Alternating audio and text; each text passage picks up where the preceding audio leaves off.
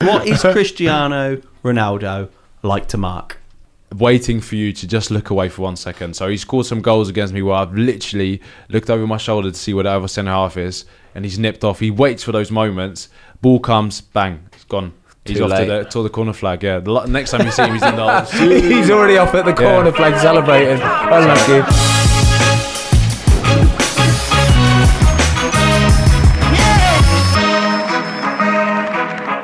Hello everybody, welcome to another Fozcast. Today, my shirt, like when I was wearing the Birmingham one a few weeks ago, is a bit of a giveaway of who we have got in on the pod today. Before we get into that, Tom, how are you, my friend? Yes, I am good, mate. All good. We had a good weekend, didn't we? Because you were back in sticks. Yes, I was back in sticks. My first Premier League game in just over a year. Yeah.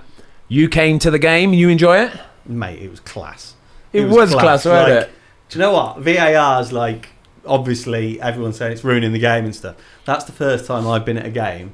VAR was there, and although it slowed the game down, everyone was chanting VAR, and it was actually a bit of a thing. And when the goal got confirmed, everyone went nuts. I could see, mate. We were on the pitch, right? And actually, somebody who played in that game is alongside me right now. I'm going to introduce him in 1 second, but I played in that game and I was watching you lot, the Watford fans in the away end, and you were bouncing. You were jumping up and down like people were rolling around on the floor. Batshit crazy. People rolling around. You could see it, mate. Honestly, it was world class. And like you say, when that third goal went to VAR and everybody's like, hey, the goal was given, belting, weren't it? Chanting VAR, everyone. Chanting VAR. Who would have thought it? Who would have thought it? Anyway, let's bring you on to today's guest. We have got my fellow Watford FC teammate, William TROOST-EKONG.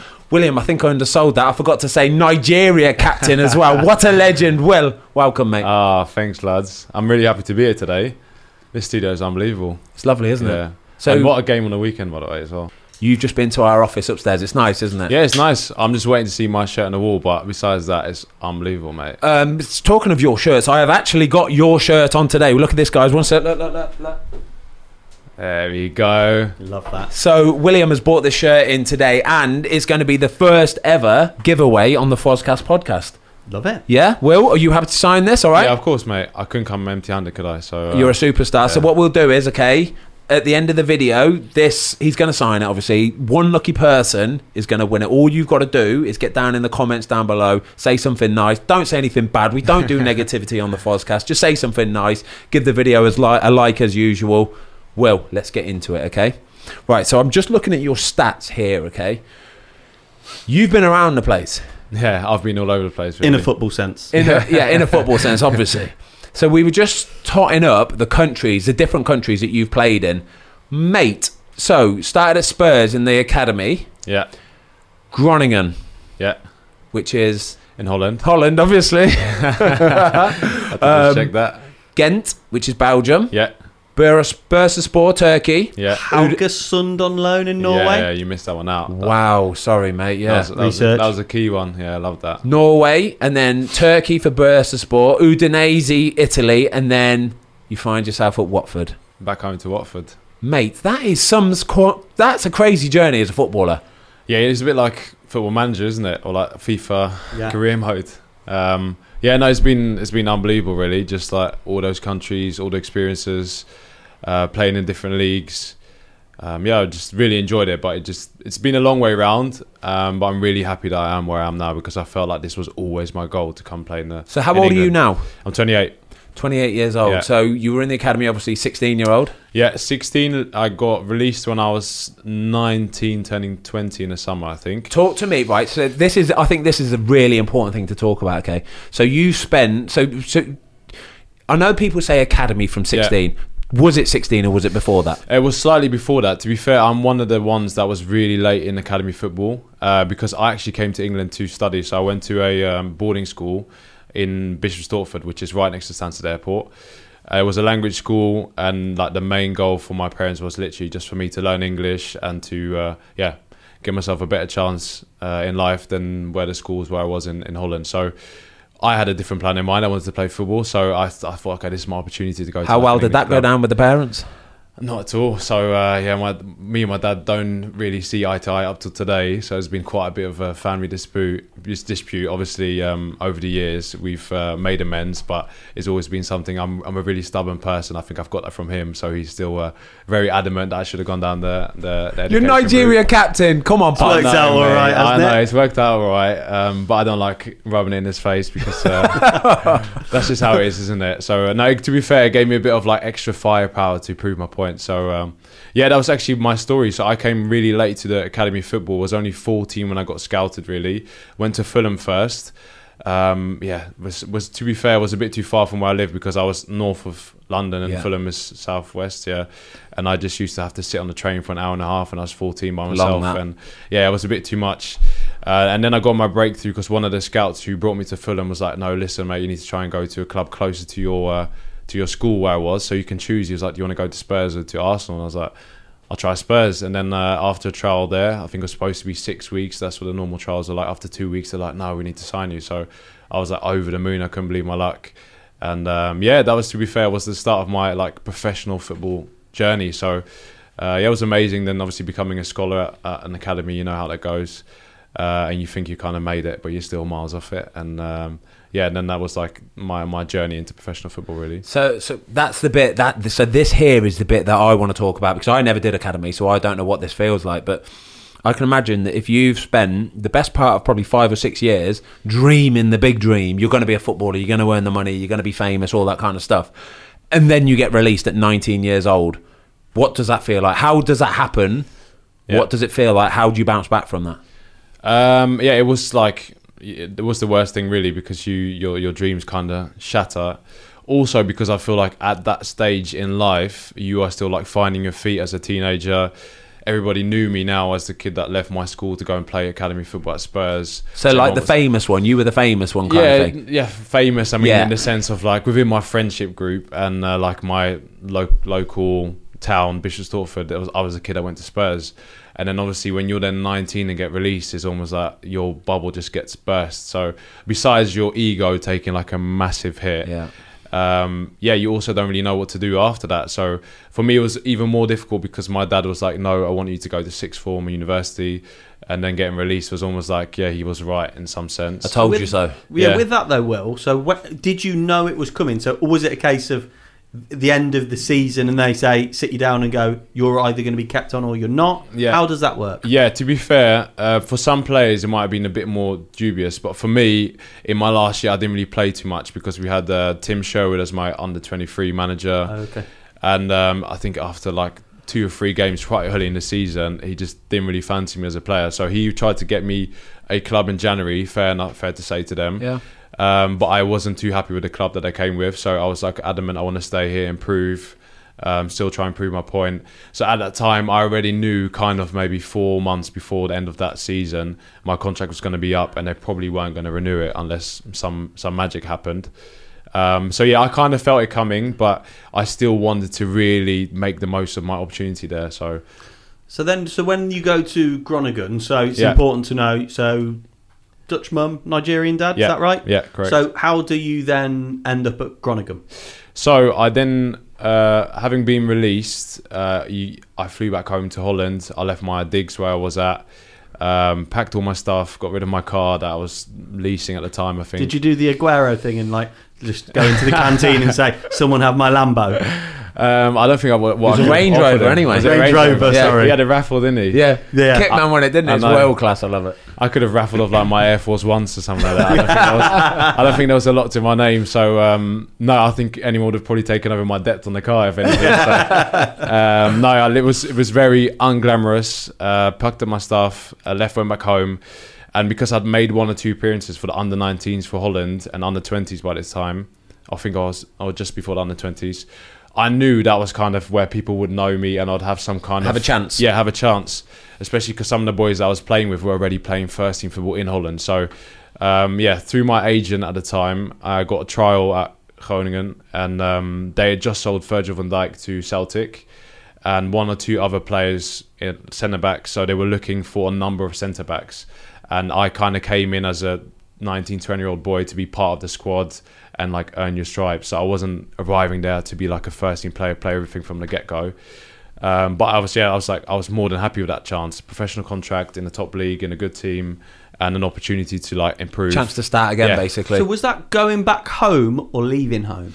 It was a bit of both, to be fair, because obviously coming over to England as a 12-year-old boy, England was my home, and by that time I was already with my partner Molly, who I met just after leaving school before I signed to Spurs. So I had a lot going on there, and obviously my teenage friends were all the boys that I spent hours and hours with in the changing room. So leaving England in some sense was also like leaving home, but it was back to familiar territory, which was also quite strange because the last time I really lived in Holland I was 11 years old, so you know people still from your neighbourhood and stuff like that, but it's not like I really had school friends there in that sense. So it was a bit of both, to be honest. As you probably know, as part of my chameleon kind of personality, character. Can you speak Dutch, by the way? Yeah, Dutch is my first language. So shush up. Wow. You mentioned agents there a minute ago. I just want to. That's another question I want to ask actually. When you're that age, sort of 19, how do you go about getting an agent? They kind of come, especially playing at Tottenham Hotspur at the time. They kind of were lurking around at like the youth team games because they were obviously trying to spot the next talent. So you kind of get approached by a few of them. Is it literally as simple as that? After the game, they will come over to you and say, I've got this player, I've got that player, come with me. Yeah, they'll hand you a business card, or they'll try and find your mum or dad on the touchline, or they might have a player already who will then try and get your number. So there's always a few that would probably be interested just because of the standard of academy where you're at.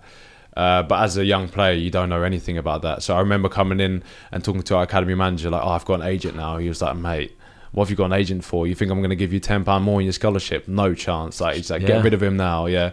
So it was like quite an interesting, different view of it, because they were obviously sick and tired of seeing these agents trying to squeeze out a few more quids for their players. It's interesting though, Will, isn't it? Because you might argue that, are they trying to have an easy life with the player rather than someone getting in the way? You know, are they going to get a better deal? Or I think it probably depends who gives you that advice. Yeah.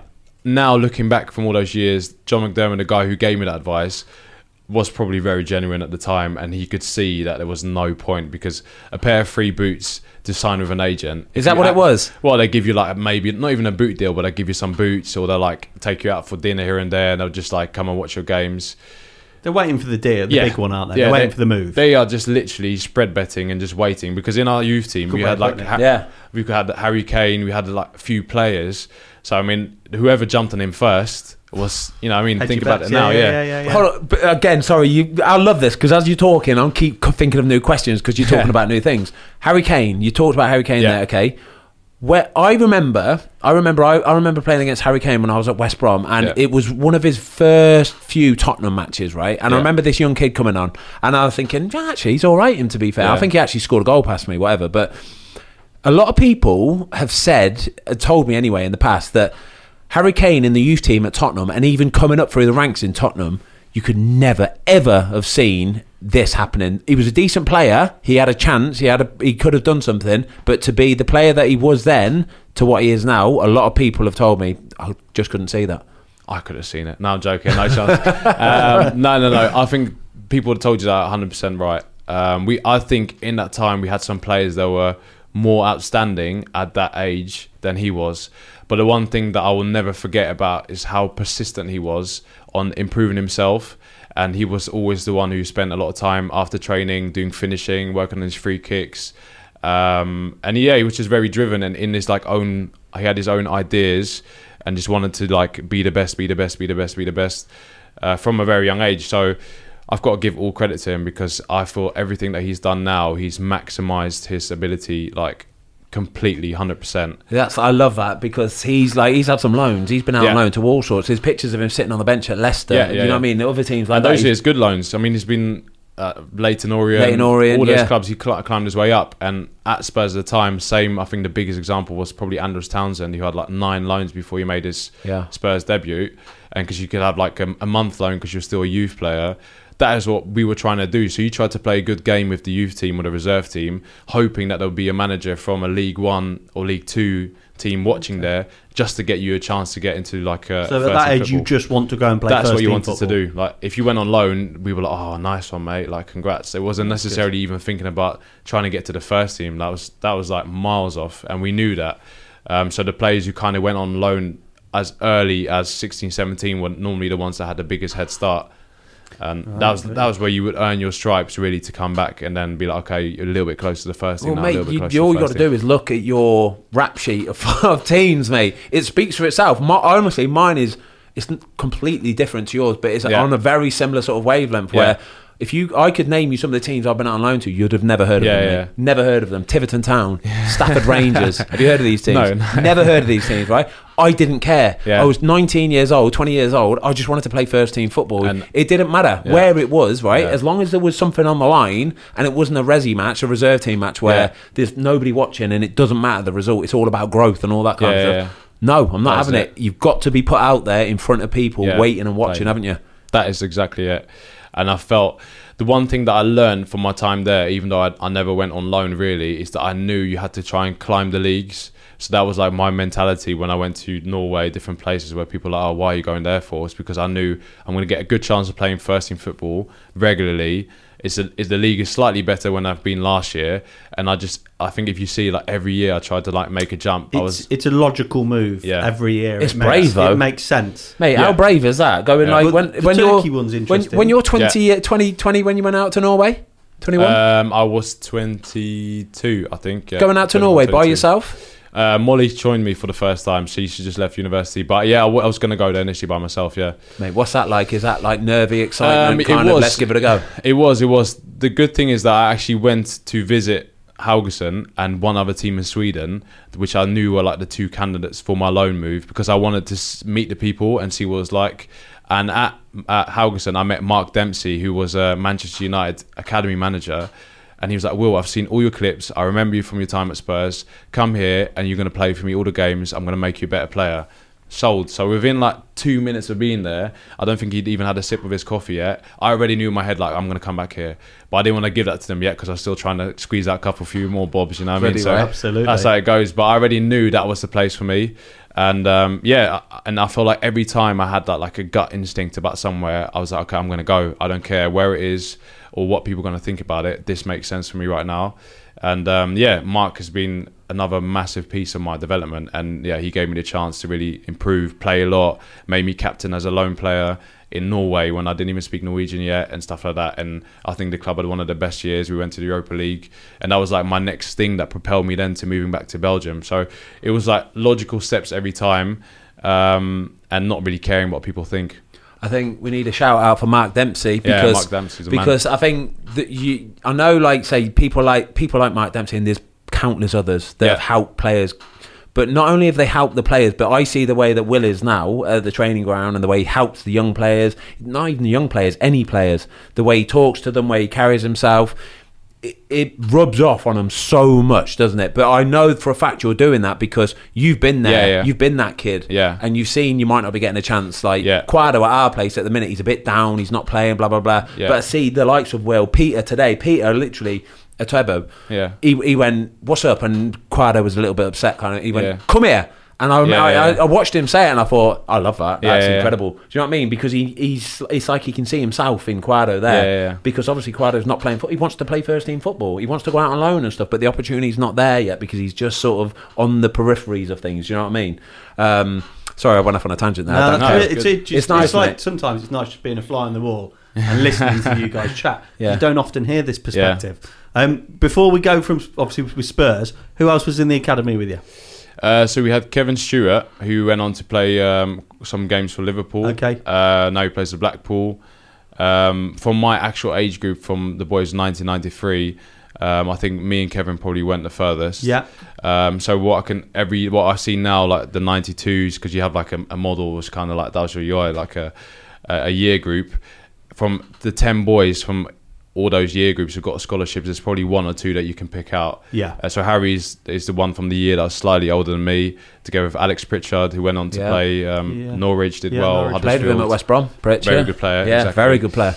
Tom Carroll, who had a career, who was a little bit older than them again. Then you had Andres Townsend, Stephen Colker. So Spurs had like a track record of producing players. So when I see Harry Winks now and Oliver Skipp, I saw them when they were little kids.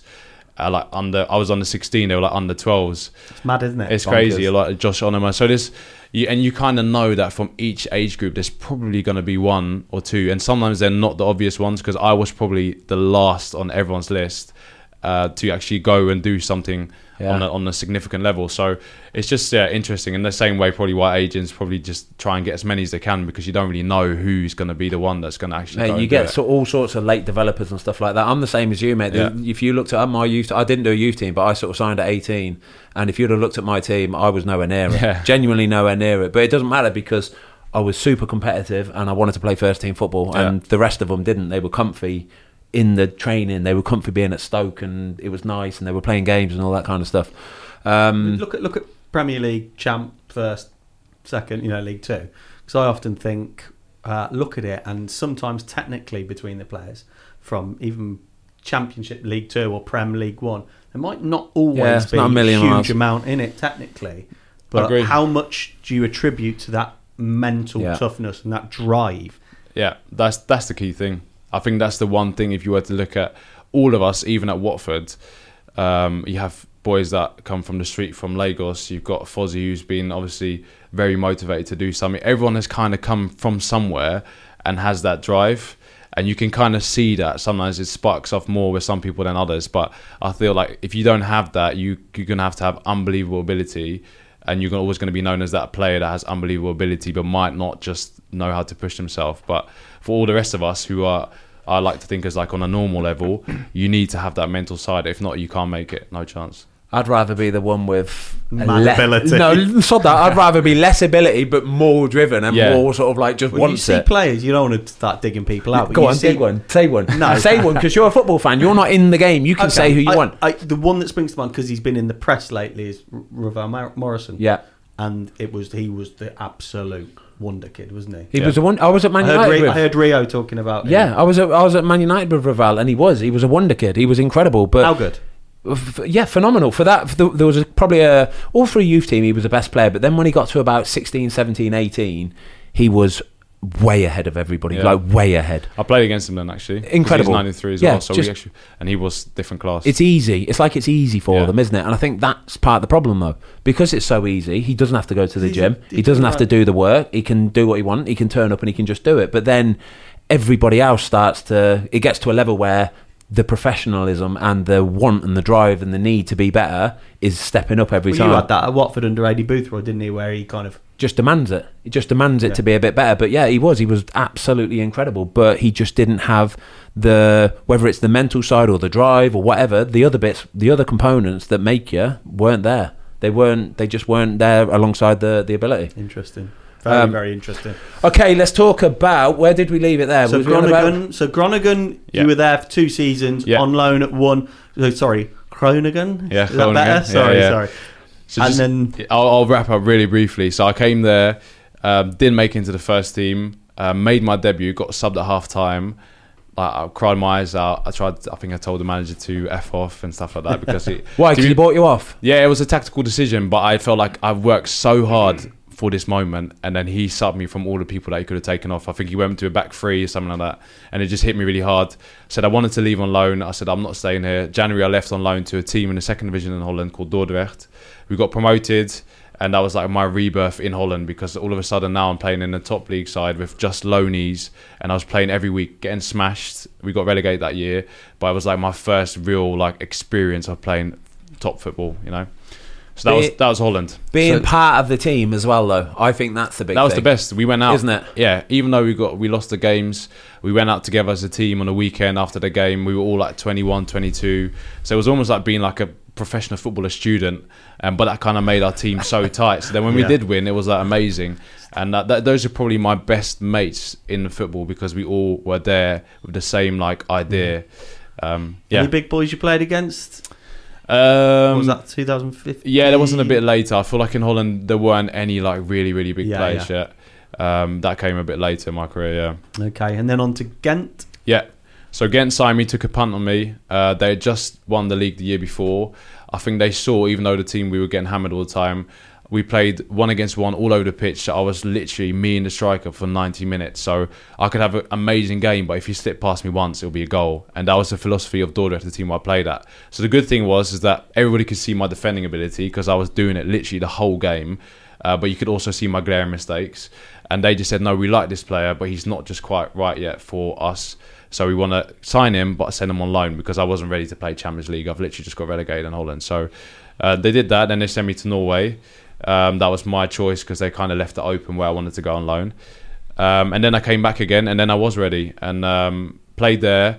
Fell out with the manager because I think he didn't like the way that I kicked one of the players in the training because he thought it was malicious, but it wasn't at all. Because Foz knows me. When I train, I'm like 100%. I think we even ran into each other today. Was there a bit left in? Was there? Yeah, no, he's a bit He's trying to leave it in. I was trying to get out of the way. Yeah, he's Mr. Football's nice guy though, isn't he? For sure, He wouldn't do that. No, I'm like a play like you train like you play kind of person. Just because I know my level of ability and what I need to do to get myself best for the weekend. So, and he didn't like that. And I think someone kicked me back like 5 minutes later. And I was like, oh, you're not going to say anything about that then? And then he sent me back in the change room. And then I already During knew, training? Literally during go? training, he was like, yeah, go in the change room. Oh. But he was like the king of the hill at that club. So everybody knew not to mess with him. I think the boys enjoyed it because I think I was the first person who actually said something back to him. And then I met him in this office again one time later trying to make amends, but I could tell already like he was done. Yeah. And then all of a sudden I got this call to go to Turkey. So it was a bit out of character because they offered me at the time a massive contract. And I kind of thought, okay, well, I'm here in Belgium now. Am I going to make it to the Prem or not? I might have to. Was that always a dream, the Prem? Prem was always the goal. That was it, the end goal. But I thought if I don't make that, I kind of want to secure myself. Sometimes you don't know how often like an opportunity like this comes. So what are you, mid-20s at this point? 26? Yeah, 23, turning 24. This is really important, Will, because we talked about this with League One, League Two players. And as I say, you've gone to Turkey and people say, well, that's an interesting move. Yeah. And a lot of, I guess, British-based players don't often stay too long. But like you said, you don't know here. You're not, I guess, in that upper echelon. Yeah. So you don't know what your future holds. So first and foremost, let's get paid. Let's be honest. That, and that's honestly the conversation that I had with my mum at the time and with Molly was like, it's a strange move. Bursaspor was a big club. Yeah. They won the league there before. They had that stadium with the crocodile. I don't know if you've seen it before. Yeah. Massive. Incredible. Brand new bad boy. 40,000 people. The actual stadium is a crocodile. Yeah. Like, it's built around, like, it's amazing. It's unbelievable. Yeah. 4 million people in the city, close to Istanbul. It ticked a lot of boxes and it made a lot of sense. And for me, the Turkish Super League is a competitive league. It was better than Holland, better than Belgium. Fanatic fans. Turkish fans. Wow. So in that sense, in my calculations, it was a step up again, like what I was going to face, what kind of players. They just like signed some of the older players like Adebayor, strikers that I knew that were probably there to get a payday, but they're still good strikers, so you're still going to have good games. So I went there, and I knew as well in the back of my mind, it was the year before the World Cup, and we had just qualified for the World Cup in Nigeria, and I started all the games. I felt like the manager liked me, trusted me, so I said, okay, I'm going to go to the Super League, play a lot of games, because they bought me for some money, which was rare in Turkey. How much was it? I think it was like 2 million quid. Nice, though, isn't it? Yeah. So it was the first time someone put a transfer fee and actually money on the table for a good contract, because they also had in mind, okay, he's going to come play World Cup, probably play there, boom, try and Bigger do name. something. Yeah. And it worked out. I had a French coach, Paul Le Guen, who was a legend at PSG, and he called me up and he was like, Will, I want you. My national team manager, I called him up, I was like, listen, it's a bit of a strange move, but I feel like it's going to work for me. And he actually knew Paul Le Guen, because our national team manager's French, German. So he's like, yeah, go.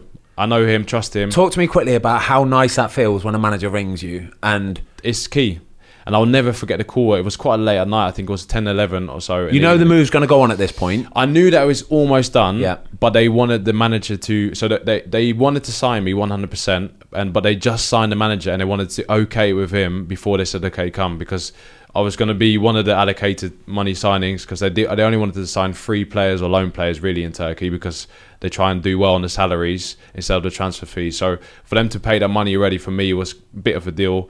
So I just wanted to okay it with the manager.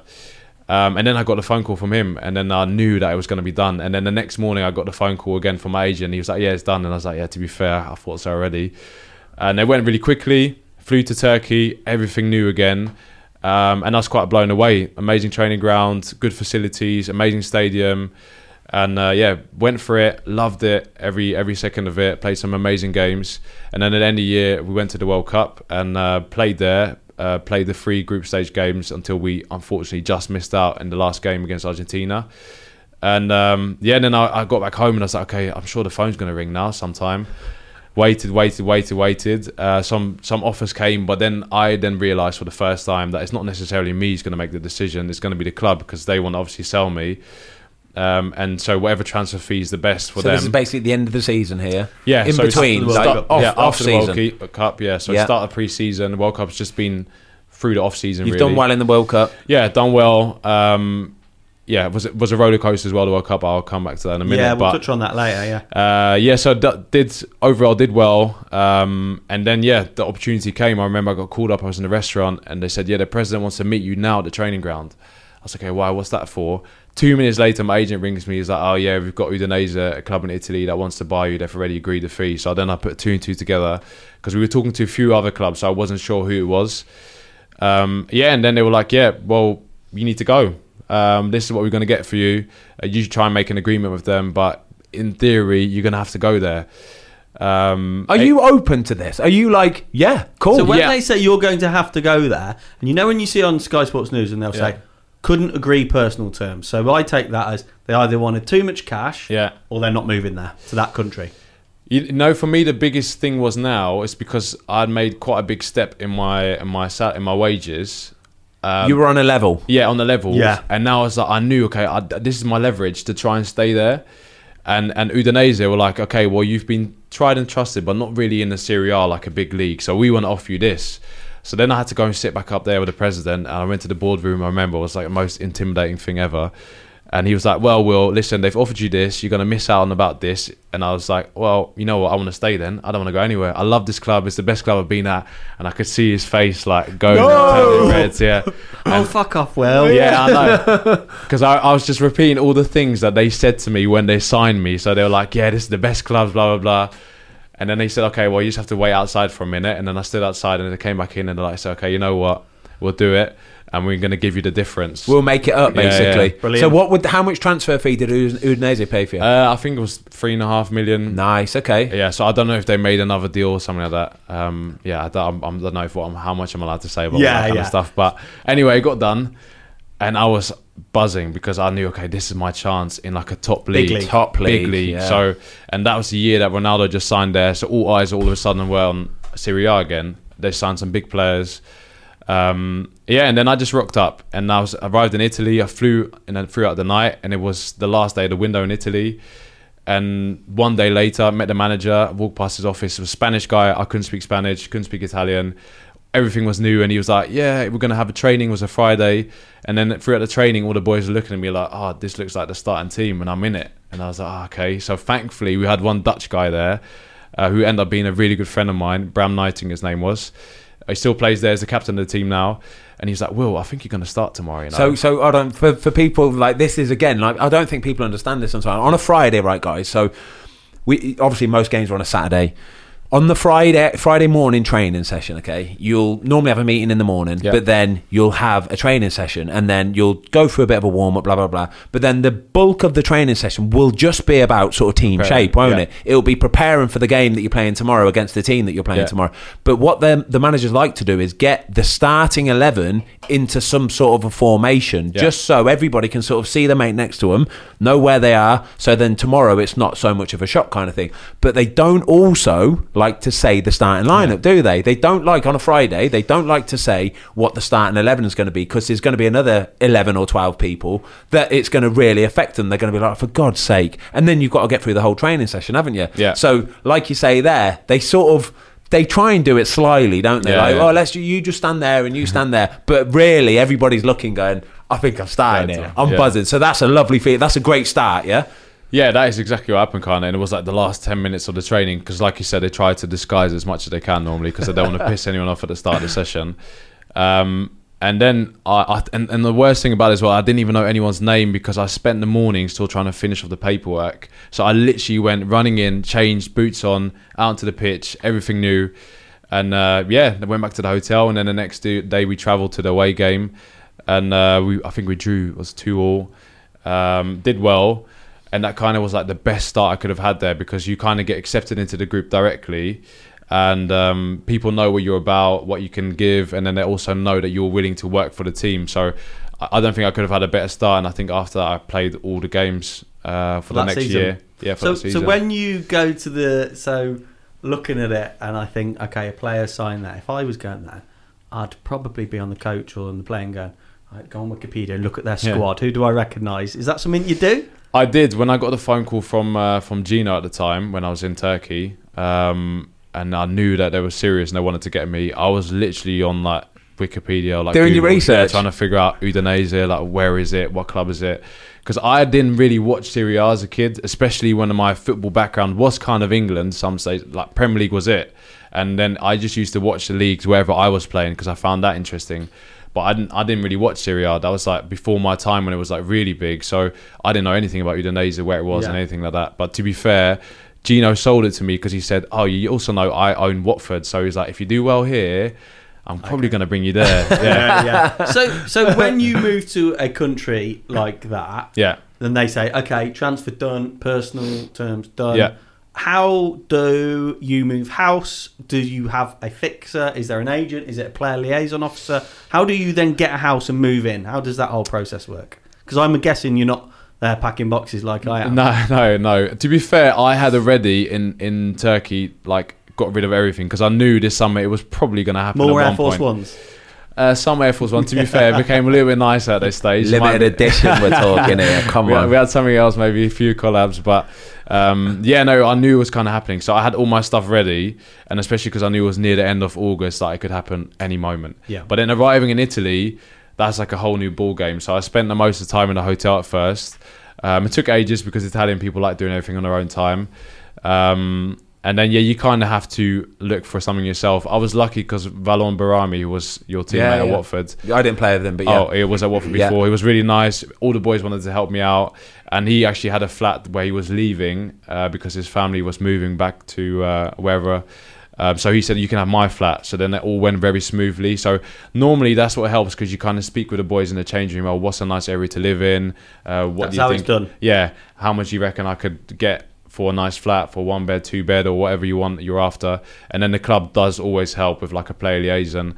But sometimes it's just nicer to get like a different view from someone who's already been I think there. at first, what normally happens is at first, especially when a player comes from a different country and stuff, the club will put them into a hotel. They'll put them into a nice local hotel, basically, like applicable for what your needs are. So if you're coming with a family, they'll put you in a nice suite, all that kind of stuff. And they'll usually do it for a month, maybe 2 months or so max, just so then you can get your feel for the place and understand what the city's like, all that kind of stuff. You can go out, enjoy food and all that. And then in the meantime, you're sort of putting the feelers out, like Will said there, about flats, apartments, where's the nice places to live. That's how it goes, basically. But the clubs, to be fair, clubs are brilliant, aren't they? Clubs help everybody because you get some players that won't speak a word of the language, so they need all the help they can get, to be fair. And what about like getting you to know your way around the city and stuff? Do a couple of the lads go, oh, where's good for coffee? Hey, where's good for restaurants? What's? Yeah, I think that you have to be relying a little bit on your teammates, and I think now because I've been through it so often, I always try and make an effort with new players. Fozzie probably knows the same thing because it makes all the difference when you arrive somewhere and someone's like, oh, let's go for dinner tonight. And or oh, let's go here, or do you need anything, or do you want to go and have a look at flats together, or anything like that. It just makes a difference. And to be fair, those boys took me out for dinner. They love food in Italy, and I love food, so it was easy done. And good coffee shops and gelato, exactly, and all that. A little glass of wine here and there was all lovely. That was great. And Udine is literally that size, so you can't really go wrong in the sense. So there's only a few restaurants where the boys tend to go. It's not like moving to London or somewhere and really having no clue. So in that sense, it was all quite easy. It makes a difference when the boys trying to help you out. So let's talk about the big move then, okay? The one that you've always dreamed of, the one that you've been chasing your whole football career to England. Might not have been the Premier League, but it was a stepping stone to the Premier League. Yeah. So it was a bit of a, in the making for a long time. Not only through all these countries, but when I was in Italy, my first year was my best season to date. probably consistently. You played against Ronaldo, yeah? Yeah, played against quite a lot of the big boys. It was nice, and it just flowed. You know, sometimes when it just happens. And it came to the end of the season, and I was like, okay, well, I think something's going to happen here. And Udinese were probably thinking, oh, we want to keep him a bit longer. So we were flirting with some English teams, and then the conversation also came up. Okay, might bring you to Watford now. Last minute, it didn't happen. I renewed at Udinese, and then I kind of set my mind to, okay, I might just play in Serie A, and I'm happy here. Family's happening. I just had my son, and I was really enjoying that challenge there. And then, like, towards the end of my second season, then the conversation happened again about Watford, and then Watford were having a bit of a difficult season, and when the lads went down. So I was watching all those games like, please stay in there, please stay up, because I think, this could be my year. So then they would end up going down, and so I kind of put it out of my mind, you know, with all due respect, because I was playing in Serie A, I kind of wanted to stay there or playing against go Ronaldo. to the Prem. Yeah. Don't lie, when you play against Ronaldo, does everybody try and get a shirt? Yeah. Everybody does. Did you ever get any? The closest I got was like pulling his shirt, probably. Please. Like, What's he like? What is Cristiano Ronaldo like to mark? Sharp, like razor sharp, waiting for you to just look away for 1 second. So he scored some goals against me where I've literally looked over my shoulder to see where the other centre half is, and he's nipped off. He waits for those moments. Ball comes, bang, it's gone. He's off to the corner flag. Yeah, the next time you see him, he's in the. He's already off at the corner flag celebrating. Unlucky. So, yeah, mate. So it's. I feel like that is like the top level that he delivers, is that he just knows when and how to execute. That's interesting though, because I wasn't expecting that response. I expect physical attributes. He jumps the highest, he runs the fastest, but it's that almost mental awareness, like you say, sharpness. He knows how to apply himself. So the jumping was one thing that also took me by surprise. I remember there was one ball that was like kind of over my head, and then I tried to turn around to follow it, and he was already in the air, like trying to nod it. So he floats. Yeah, it's crazy. So that is but it's timing, because I I think you're off balance at this point. So you're not that you're not actually. You know, you might not be off balance, but you're not fully ready. Yeah, to jump. Whereas he's already in the air. Yeah. So even if he hits you or you hit him, you're going. Yeah. You're going down, mate. He's already there. And you can see him like kind of like ride plays to go up. So he takes a run up, jumps, and then as the person jumps, he kind of like boosts himself, and then he just goes for it. So that was one thing. And obviously now he's a little bit older. He on like long distance, he's not someone that's really going to out sprint you, but it's just the sharpness on like the first 2-3 yards that you have to be really careful with. That was like my observation, obviously. I'm going to see what it's like this year again, hopefully. But mate, he still looks sharp as hell. Yeah, he does. He does, doesn't he? Like sharp as hell. His feet are just, they're a joke. He's rapid still. What's he got, 4 in 3, is it? Yeah, something like that. 5 and 4. He's ridiculous. I don't think he's ever slowing down. No, hopefully he uses it all up now before we get to them, When are you playing them? I think it's November. November, is that? I'm glad you know. I haven't got a clue, man. I don't look at the fixtures anyway. I take it game by game. It's the best way to do it in the Premier League, mate. Best way to do it. So we've come over to England. We've signed for Watford. Can I tell you my first in the Championship? In the Championship. Yeah. So it's in the summer. We've just reported back for pre-season training, and there were a couple of the lads like, it's mad. This is how football works, right? Oh, apparently we're signing that a defender from Udinese. Oh yeah. Supposed to be decent, to be fair. That's how it went. I swear on my life, I'm not licking his ass here, all right? Supposed to be decent, apparently. Oh, really? All right, yeah. We've already got a few defenders, to be fair. We've always had quite a few defenders at Watford. Supposed to be decent. All right, cool. Next couple of days, boom, done, signed, he's in. And I hear the name TROOST-EKONG. He's Nigerian, right? I see him, and I'm thinking, oh, maybe his English ain't too great. So I've gone up, and I can't repeat what... Actually, I can't start it. I went, well, we're going to have to blur the word, but I went, whoa. I went, hey, mate, big you, ain't you? Yeah. Just like being nice, right? And he looked at me, and he kind of...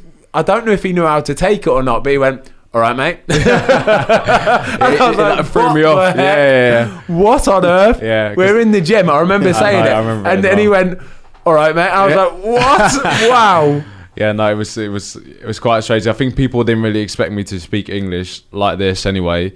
Because people didn't really know that story, so they just knew me as like being in Italy as a Nigerian defender. So I understood it when it happened, but it was just hilarious because I was literally like, what the f is he saying to me? You know what I mean? So that's a bit of a gamble, though, isn't it? Well, like, because you've gone, like you say, you've taken all those logical steps. Yeah. And although the Championship, like in European terms, is still quite a big league, isn't competitive. There's no guarantee that Watford are going to get straight back up because it's so competitive. Yeah. So you could end up staying in the Championship it's for a like a number of step back. seasons. Sure. At the age you're at, Yeah. 27, 26, 27. It was my biggest gamble. Like, not gamble, but calculated risk. Yes. Because I spoke to Gino, and our conversation was literally, I was like, spell out to me what the team is going to be like, because I want to know who's staying and going, because it was still during the transfer market. Are all the big boys going to leave? And is it going to be a complete new team? Because then you don't really know what you're signing for. Or are you going to try and keep some people? What's the idea? So he gave me the whole like backlog to it. And for me, it was like, okay, I'm 27 now. This might be my time. I wanted to have some kind of security as well. I'm going to be really open here. So I said to okay, Gino, listen, I'll come. 5-year contract. I'm going to take the risk, if it doesn't happen. And he said to me, listen, Will, if you come and play here, if we don't go up and you had a good season, we'll probably try and sell you. That's how it goes. If if everything goes to plan, you come play in the Prem, and then it's a win for everyone, isn't it? So that was kind of the situation we had. So I thought that the only scenario that can happen is that I arrive, don't do well, which is possible in football, get injured, team doesn't go up. I might still enjoy it. So I might be like, okay, I still love Watford. I still want to play in the Champ. I might stay another year, and then you kind of have to make another decision. So all the places where I'd been before had been risks for different reasons. So this has been like, okay, I'm going to go here. But this one was nice because I kind of felt like I had it in my own hand. And especially with the team that we had, I genuinely believed wholeheartedly we're going to do it. And I know that everyone says it's difficult in the Champ going down and up. But I just looked at the squad and I thought, this is it's be real. bet. Did you just say, is Ismail Sarr staying? Is Ismail Sarr Is staying? Ismail staying? Is that old goat going to be in goal next season? Is Foz staying? You ain't got to worry about that. As long as Isma stays, you've got a chance, mate. You have got a chance. Do you still do you use an agent, by the way? Because it sounds to me like literally like every move that you've done, you've been the guy. Yeah. You've been the guy talking to the friggin' owner of that one. 5%. I don't blame you either. That was probably another like massive thing about, because in the most recent years, I was like, do I actually need someone here? Because from my experience, like if you perform to a certain level, people know where to find you. Nowadays, with the 100%. internet, stats, everything, like just pop out of nowhere. And often it will be an agent that has been sent by a club, and you can literally ask them, okay, if you've got this club for me, show me that you've got this mandate or whatever from this club to say, oh yeah, X Man United or Man City or Arsenal wants to sign you. Because they will, or they'll just get you on the phone with the sporting director or some way or another. So that was kind of what happened with most of my moves, that the club kind of came directly or through someone with enough proof that I knew that I was speaking to someone in the club. So I didn't want to dish out anything to any agent anymore, because I thought, I don't need anyone here if I just trust myself to play well. So I went through a stage of not having an agent, lawyer, family. I thought, you know what, I can actually do something purposeful with this money, or allocating in a different way. It's a good money, a bit of money. We're talking 5% of a contract, so of a yearly contract as well. So if you whatever contract you sign, normally you will per year pay 5% of that to an agent. Yeah. For which is normally, I'm not being bad, but it's normally a couple days' work, isn't it? Yeah. It's a few phone calls. Yeah. It's a couple days' work. Yeah. So I don't like obviously to undermine anyone's work, because there's other moments where you really need an agent. When you might not be playing well, because football is a lot of its connections, who you know, who do they trust, all that kind of stuff. So you've got to back yourself if you want to go down that way. But I think that is the way that football is going at the moment, because people see that, with all the accessibility people have to you and having your like own career in hand, you can really do a lot yourself. And I feel like that's like a massive thing now about player empowerment, whether it be, social media, how you sell yourself, all the things, even what Foz is doing now, the Fozcast, like people are trying to take things into their own hands, which I think is like the next step of it, because I love when a player is more than just someone who's on the pitch that has actually got, you are your own entity, your own business. That's you as a person, not just what you perform on a Saturday. And I feel like the more that people realise that, the more people try and do something with that. And I think like being, your own agent, or having maybe your family or someone who can help you with that, it's massive, because if you play well, you don't need anyone. You just need a good lawyer to sort out your contract. That's the well, truth. Honestly, mate, you're talking so. I love this. You're talking so much sense. Well, you're not preaching, but you're talking to the converted. Yeah, you're talking. Do you know what you're talking sense? Because you see, like nowadays, you remember it started a few years ago where basketball players would sort of get involved with a bit of politics or stuff like that. You see LeBron he'd jump on a tweet and he would say something about politics, and you'd have like these news reporters and whatever, and they'll try and shut him down or stick to your game, stick to your arena. You're a basketball player. What do you know about it? Yeah, that don't fly anymore, does it now? people now, sports people in particular, have realised that their voice carries. Who was it in the summer with England? Was it Tyrone Mings? There's got been, right stuck in, didn't he? There's loads. Marcus Rashford. Brilliant. Marcus Rashford changed the law. Yeah, Marcus Rashford has changed the law by himself. Footballers all over the world, like not even footballers, sports people all over the world, are now finally realising their voice carries more weight than politicians, than anyone else's, movie stars. It's a massive. It's relatable, isn't it? That's what people want to hear. They want to hear that relatable voice. They do. It's They incredible. do. And the other thing to your point as well is like you say, agents. I'm sure there's loads that are very, very good. Yeah. You've had one that's been brilliant for many, many years. But also, what we've realised, setting up the channel and the podcast and stuff, you don't have to overcomplicate things. Yeah. It's amazing how much you can do yourself. It is incredible, isn't it?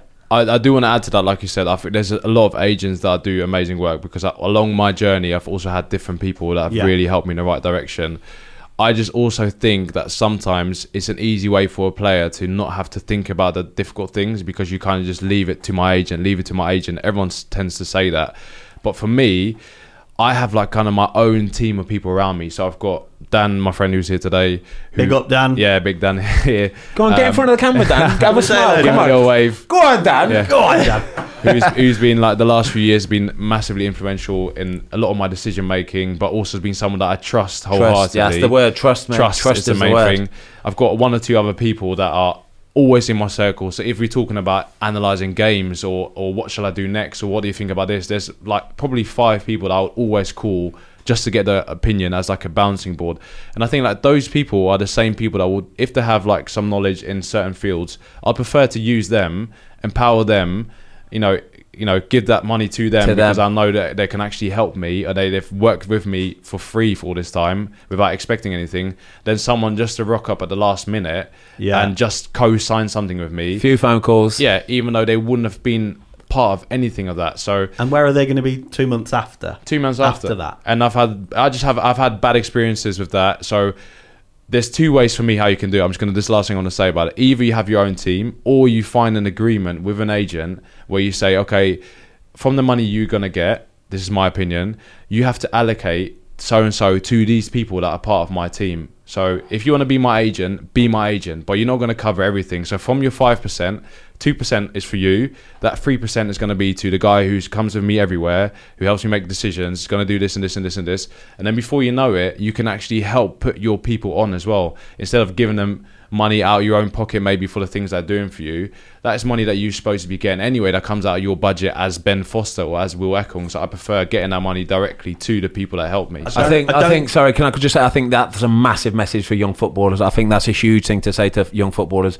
You're not obliged to sign any contract with any agent anywhere at any time, okay? You can take full ownership of this. It's never ever a set in stone 5% or 10% or whatever it will be. It's completely negotiable at all times. You could get your dad to come down and do it for you, for God's sake. You don't have to have an agent, but if you do enter into an agreement with an agent, it's fully negotiable. I mean, absolutely everything, okay? I'll tell you a quick story as well, just jumping off the back of this. When I was at Man United, Gary Neville, he always used to say to me, who's your agent? I tell him, he went, you always say, you don't need an agent. You don't need an agent. He said, you know who does my deals for me? And I went, who? And he went, me and my dad. He said, we would go in, and whenever it was time to do a new deal, we would go into the financial office. It would be with Sir Alex Ferguson, it would be David Gill, whoever it was at the time at Man United then. He said, we would sit in a room and we would talk about what I want, because he says, I know what I want. He said, because I know what I'm worth. He says, and that's the beauty of it. He says, when I've got my dad next to me and I'm sat there as well, he says, you try and tell us that we're not worth that, even though we go out every Saturday and we do it for you every single time. He says they can't do it. He says, so we normally walk out there with exactly what we want. And he was telling me, I'm thinking, this is incredible. I mean, what a guy. There is a counter argument. Not everyone's Gary Neville. So for sure. There are players that maybe are on the periphery of a team, and that's where you might need someone with that that proper industry knowledge, that nous of getting things over the line. But to your point, Will, about having, allocating maybe a percentage of that to your nearest and dearest, and people don't see this with players, that their closest confidence, which could be your mate, your brother, your mum, your sister, your cousin, or someone like that, they're there to pick you up when you're down. They're there inevitably for will the be high, down. the bad, the indifferent, absolutely everything. Like you say, you'll have people that might not be absolute experts in their field, but you go, right, well, they're going to shoot straight first and foremost, because you're in a world where everyone's kissing your ass. Well, not everyone, a lot of the time. Yeah. And actually having someone there that will tell it to you kind of straight, not what you want to hear. It's important. Move to the Championship, okay? Brilliant agent talk, by the way. I absolutely buzzed off that. Move to the Championship. It works out getting promotion. Talk to me about promotion. Because for me, I kept saying to you guys, this doesn't happen very often, you know? Yeah. This feeling doesn't happen very often. Yeah, no, like when I think back at it now, it was so exciting. And then on top of it, it was a mixture of emotions. It was like the happiness of like doing that with a team, being part of a group who actually achieved something special, the relief of the pressure, because when you get to the end of it, it's almost like everybody sees it's coming, but you have to deliver it still. And I felt like that was quite big. And then also for me personally was that moment of full circle. So I was like, I finally made it back to the Prem. Like that was amazing. That was an amazing day for me and my family, people that have been on this journey from the start. So those are all the things that went through me. And also just like trying to get to the final whistle because Millwall were better than us on that day. Yeah, they were. So Dan Batman he was man of the match that day. He made a couple saves, honestly, monster saves as well. But winning the game and just getting over the line, like I remember counting it down, the relief and the release and the joy was just, you had a bit of fun after when you got promoted, didn't you? You were a couple of weekends of it. Mate, it was a heavy few weeks, weren't it? You got to make the most of it. Yeah, So you don't know when it's going to happen again. I remember watching the footage back and like before it was edited, we put out a couple of promotion episodes and like Frank, the editors going, have you seen this footage? We can't put this in. Absolutely unbelievable. We can't put this in. You've got like people doing the worming like booze on the thing. You've got Andre there with a cigar like blazing it. I love it. Yeah, that was amazing. Can I ask a good question? I think it's a wicked question actually, because like you say, the release and the relief and the joy, what made it, it's like I've come full circle. I'm just finally done what I've always wanted to do. It's a massive achievement. Did you have any doubts over the summer of thinking, well, I hope I friggin' start. Do you know what I mean? What, when I arrived at Watford? So, no, I mean for the Premier League kind of thing, because you started every game so far, haven't you? You've been a slight centre-back rock for us this season already. Yeah, of course. But it has to run through your head, doesn't it? I don't think you're normal if you're not thinking, especially where we've come from as footballers, like our history and stuff. You kind of think, well, we've got there. I hope I start. Yeah. Do you look at the transfer market and go, why we've signed another centre half, or do you think of things that way? I don't really get caught in the like rumor thing because that goes round and round and round and round. But when someone arrives, if they would have, they signed Matty Pollock this summer. Obviously, you know by their age and where they come from that it's going to be a different type of signing. But it wouldn't have been illogical for the club to sign another Premier League centre back, and there was obviously a few floating around which are like free agents, like I think Gary Cahill, different players which I think probably could have signed at Watford. So you kind of have to have that in mind, but then you also have to back yourself. So I knew that was going to happen, and I knew part of the next stage, and that was the one thing that people said to me as well, is going to come with disappointments again, setbacks, like growing pains of getting to this next level, different players that you're going to be competing with within like Watford, but also in the league. And also like, even I might start the first 5 games, the people at Watford are going to be thinking further than that. You don't know who's going to come in January, next summer. So you're always going to be fighting for that. But that just keeps driving you, That keeps driving you. Yeah. That is what you need to do. I think if you let that overwhelm you, or like you get scared by that, then it will just eat you up. So you kind of need to be like, whoever comes in, I'm going to treat you as my mate, because at the end of the day, you can't be a good centre-back without another good centre-back. So you need that partnership. That's like the key thing. But at the same time, I'm going to be making sure that I'm giving the manager all the the best idea of like, I need to get Will in my 2 of the centre-backs. Yeah. That's what I need to give the manager. So that's like just been my motivation, really. I love it. And how are you finding the Prem this season? So we're 5 games in. How are you finding it so far? Amazing. Roller coaster. Obviously what happened at Brighton. The first game was amazing. Like, we win, buzzing. I felt like we were on the front foot. It was exciting. It was everything that I imagined a Premier League game to be. Second game, we weren't good as a team. I had a stinker as well first half. Missed a header from a corner. And then I gave away the ball and they scored directly from it. Like, all the things that I knew could happen kind of happened as well in 45 minutes. And then like trying to recover from that. And then the one thing that I kind of pride myself on from that game specifically is not crumbling. Like, I said to myself, okay, shit's gonna happen. I don't know. We can swear, mate. It's fine. It's a podcast. It's fine. How are you going to deal with that? Because one thing that someone told me before is that the Premier League, I think, is the league where the most mistakes happen per minute. And that has always been stuck in my mind. Is like, okay, you need to recover, do better. It's going to happen. So that was like one massive thing. And then now like the win again against Norwich, I feel like was like the next bit of confidence that we needed. Like, okay, away we can do it as well. So exciting, man. I just find it amazing. I think you've got there, like you say, the polar opposites of the Premier League straight away. Like the two extremes. You've got the first game of the season, buzzing your tree off. This isn't doddle this. Just do this every week. And then straight away, boom, back down to reality. Two, not like you say, they're not even massive mistakes, but somebody gets a run at you for a corner, it's a goal. You misplace a pass, it's a goal. It's a Premier League. That's the beauty of the Premier League. They don't mess around. It is as simple as that. So, but I think to your credit, I think everybody can see that you just try and stay on that line. You don't get too carried away when it's good, and you don't get too upset or too down when it's going bad. Right, William, talk to me. You are the Super Eagles El Capitan. Talk to me about how important that is to you. How much pride does that give you? Biggest honour. It's unbelievable. Like where I started 5-6 years ago with the national team. Could you ever see that? Was it a dream? It was a dream. I couldn't see it, but funny enough, some people did say to me already that they thought that could be possible. I don't know if they were just literally blowing smoke on my ass. Could have done. Anyway, thanks for that, who did, because it made me believe that I could actually do it. Planting the seed, at least. Planting the seed. Yeah. And it wasn't something that just like I really wanted to grab, but it was like a gradual thing because Ahmed Musa, who is still officially our like team captain, who's played 100 caps now, is like a star for us. Slowly just stopped playing as much, was on the bench more, and then all of a sudden I started playing more. Well, actually I was always playing, but I was consistently the captain, and I think it's been like 20 games in a row. So then you kind of become like the captain. So it's an amazing honour, and it's just like to do that for your country and to really know, okay, I can like help the boys and like be like a reference point for them and like just like drive them on. It's just amazing. Best moment for the national team? World Cup. That was like different class. Even though the last group stage game, so my last World Cup game, we lost in like the 86th minute, and I cried on the pitch after just because it was like overwhelming, and I was like, oh my god, I'm actually at a World Cup. Like looking around, full stadium, St. Petersburg, amazing.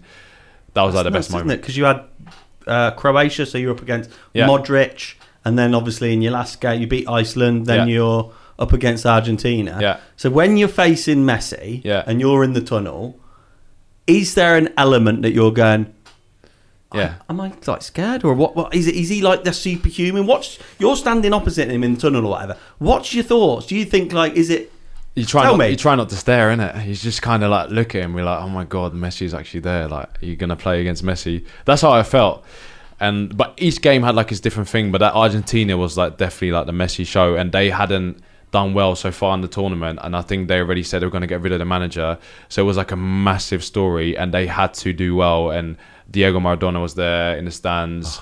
And Messi hadn't scored yet, something like that. And then you kind of knew like either it's going to be a disaster for them or maybe something's going to happen. And then I think within 30 minutes he scored an unbelievable goal. I think he probably says one of the best. Oh no, I can't say that about him, but one of the best international goals. One of his good ones. Yeah, and he just took it like unbelievable first touch. Finished with his right foot across the goal, and I just remember him wheeling off to the corner flag again, and like the stadium just like erupting because there was probably 80% Argentinian people in there because they kind of knew this might be Messi's last World Cup, maybe his last World Cup game. So even some of the Nigerian fans, I think, sold their tickets outside the Argentinian, so it was like a home game for them.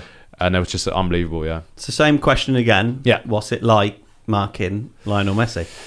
To be fair, I got closer to him. I managed to get a few tackles in, so I've got like 1 or 2 pictures which I'm probably gonna like frame and keep somewhere forever, because that is like magic, isn't it? Like the best player, probably one of the best players of all time. So but when he scored a goal, it wasn't on my side.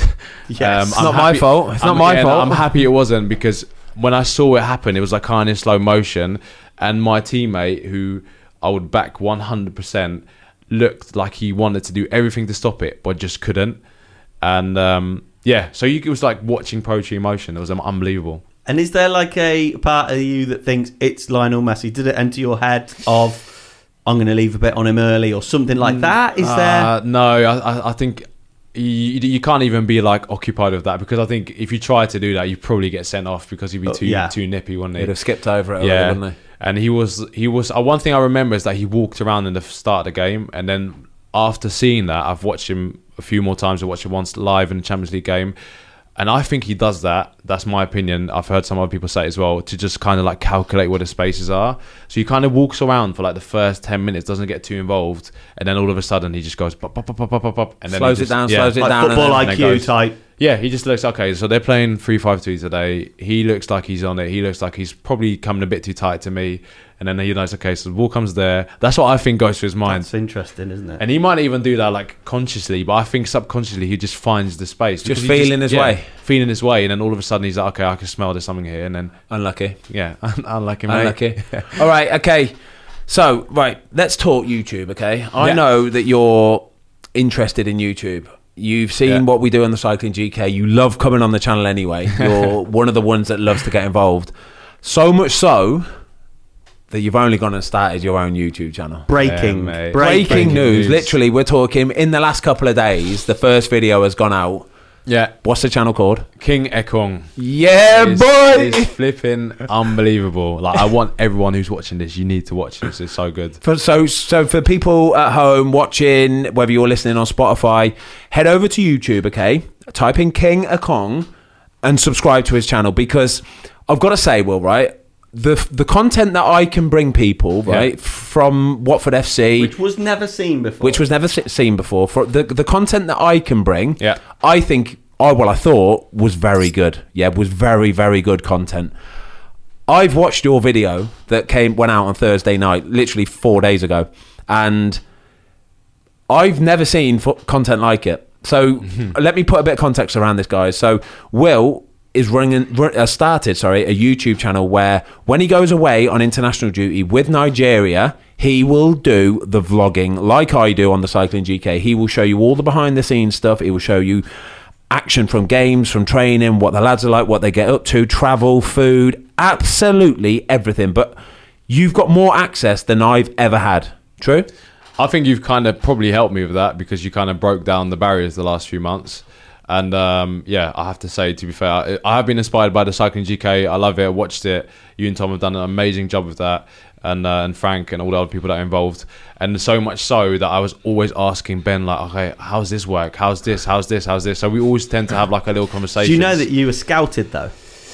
Do you know that you were scouted? Was this a long-term project? Last season, and Ben always sends the footage over, and then me and Frank were saying, you need to get more of the lads on. You need to get more of the lads on. And when you did lockdown haircuts, the haircut. right? And you did a haircut for Fozzie, and we all went, Will's really good. He's good. Like, Will's like the best out of the lads. Like, he's just like, I'm upsetting poor Will here probably, but he's the best out of the lads. Like, he's like dead keen and like engaging, and so we kind of marked your card early on there. That's good. Match made in heaven. You are though, mate. You are. Like, I've seen the video, and mate, the content is incredible. Yeah, no, to be fair, what you said, the lads make it really easy for me as well. When I went to Nigeria, the first day, everyone was like, Will, are you the Cycling GK now? That was like kind of what came across. Like, even people that don't even play in England. So that shows where you're at, mate, at the moment. And then I was like, I want to do this, guys. And obviously, like, feel free if you want to say anything, whatever. And then within like the first 24 hours, 48 hours, next thing I know, every time I pulled it out, someone was trying to like get their head into the back of it. Yeah.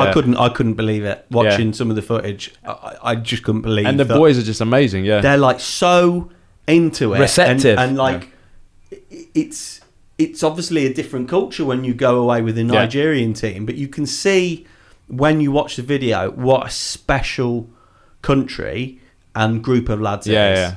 And I feel like that's the one thing that I kind of wanted to bring across, because I'm 28 and I'm one of the oldest in the team. So a lot of the boys are like 20, like between 20 and 24. And for me, it's like a group of superstars is about to like come out at our team. And I'm not talking about myself, but other players that I'm playing with, because we've got like Victor Osimhen last year was sold to Napoli for 80 million euros. It was like the most expensive African player of all time. 21 years old.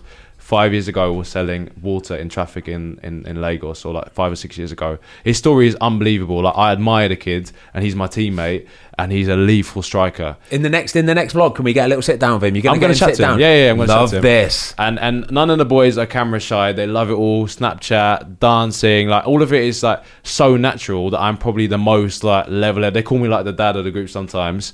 So it's like for me to capture it, I wanted to share that with other people, and if anything, also capture it for myself, because these are like moments and like years I'm never going to get back. Yeah. So I thought, why don't I just get on here, like share this with people, and I just let them be themselves. So I just try and like obviously share as much as I can with you guys.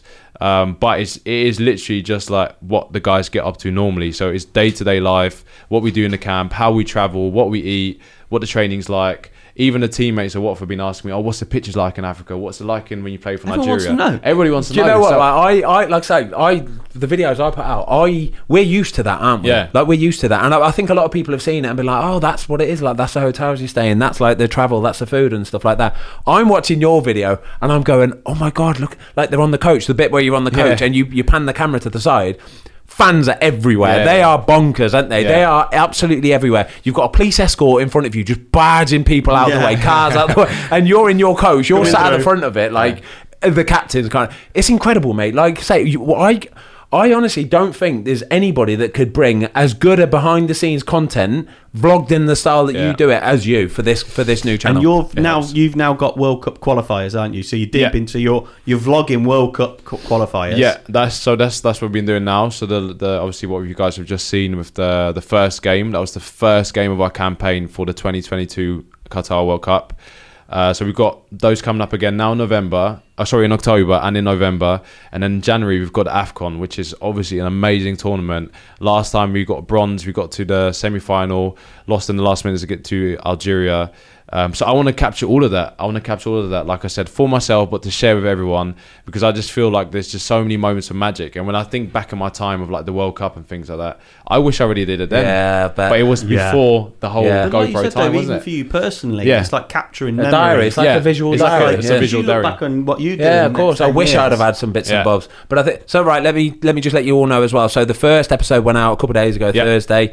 Today we're recording this podcast, and then the second one is out on Tuesday, maybe. I think, but either way, Tuesday. literally within the next week or so, all three parts of his first international. I want to see a World Cup. I want to see a World Cup vlog. I want to see it, mate. And if you need a fan cam, like at the World Cup, someone with a GoPro, just to bear me in mind. But it's world class, mate. You and Dan are gonna have to find that out. 100%. Yeah, fan cam away. Come on, I want to see that. I'll be Dan's assistant. Yeah, I'll carry his back. Go on, you're going to get burnt. You're pasty as you like. You're going to get proper burnt out there. You are. Well, I love it, mate. King of Kong, what an idea, mate. It's going to be belting, mate. It's groundbreaking, seriously. No one's ever done this before on an international level. I'm buzzing for you, mate. It's going to be massive. World TROOST-EKONG, thank you for coming in today. That was, how good was that? Brilliant. Thoroughly enjoyable, mate. You speak so well, honestly. I'm buzzing for you, mate, and your story is incredible. So thanks for coming in. Thanks, just quickly, can we say about this shirt, Will? So you have bought this in today to give this away, okay? Look down that camera there and tell the people how they can win it. That camera. That one. Okay, that one there. Sorry. So guys, you can win this amazing shirt, match worn, everything, by. Foz's not going to like this. You're going to have to subscribe to King of Kong. That's what you're going to have to do. That's what we want to do. Subscribe to my new YouTube channel, and then obviously add the podcast. Let everybody know what you thought about this podcast, any thoughts and any ideas that you have for King of Kong. And you get a chance to win that shirt. So Foz can choose who can give it away to, but make sure you follow me, guys. Boom. So that's comment on the video. Comment on the video. But I'll put a link to Will's King of Kong everywhere. YouTube channel literally at the bottom of this video. Click on it, go subscribe. We'll pick one new lucky subscriber at random. You will win this bad boy. Amazing, mate. We always finish. We didn't do any icebreakers today. Don't worry about it. Anyway, we always finish every Fozcast by saying up the Fozcast. Up the Fozcast. Up King Kong. Up the Fozcast. Yes. Love it, mate. I love it, mate. Wicked. Baltimore, well done, mate. Guitar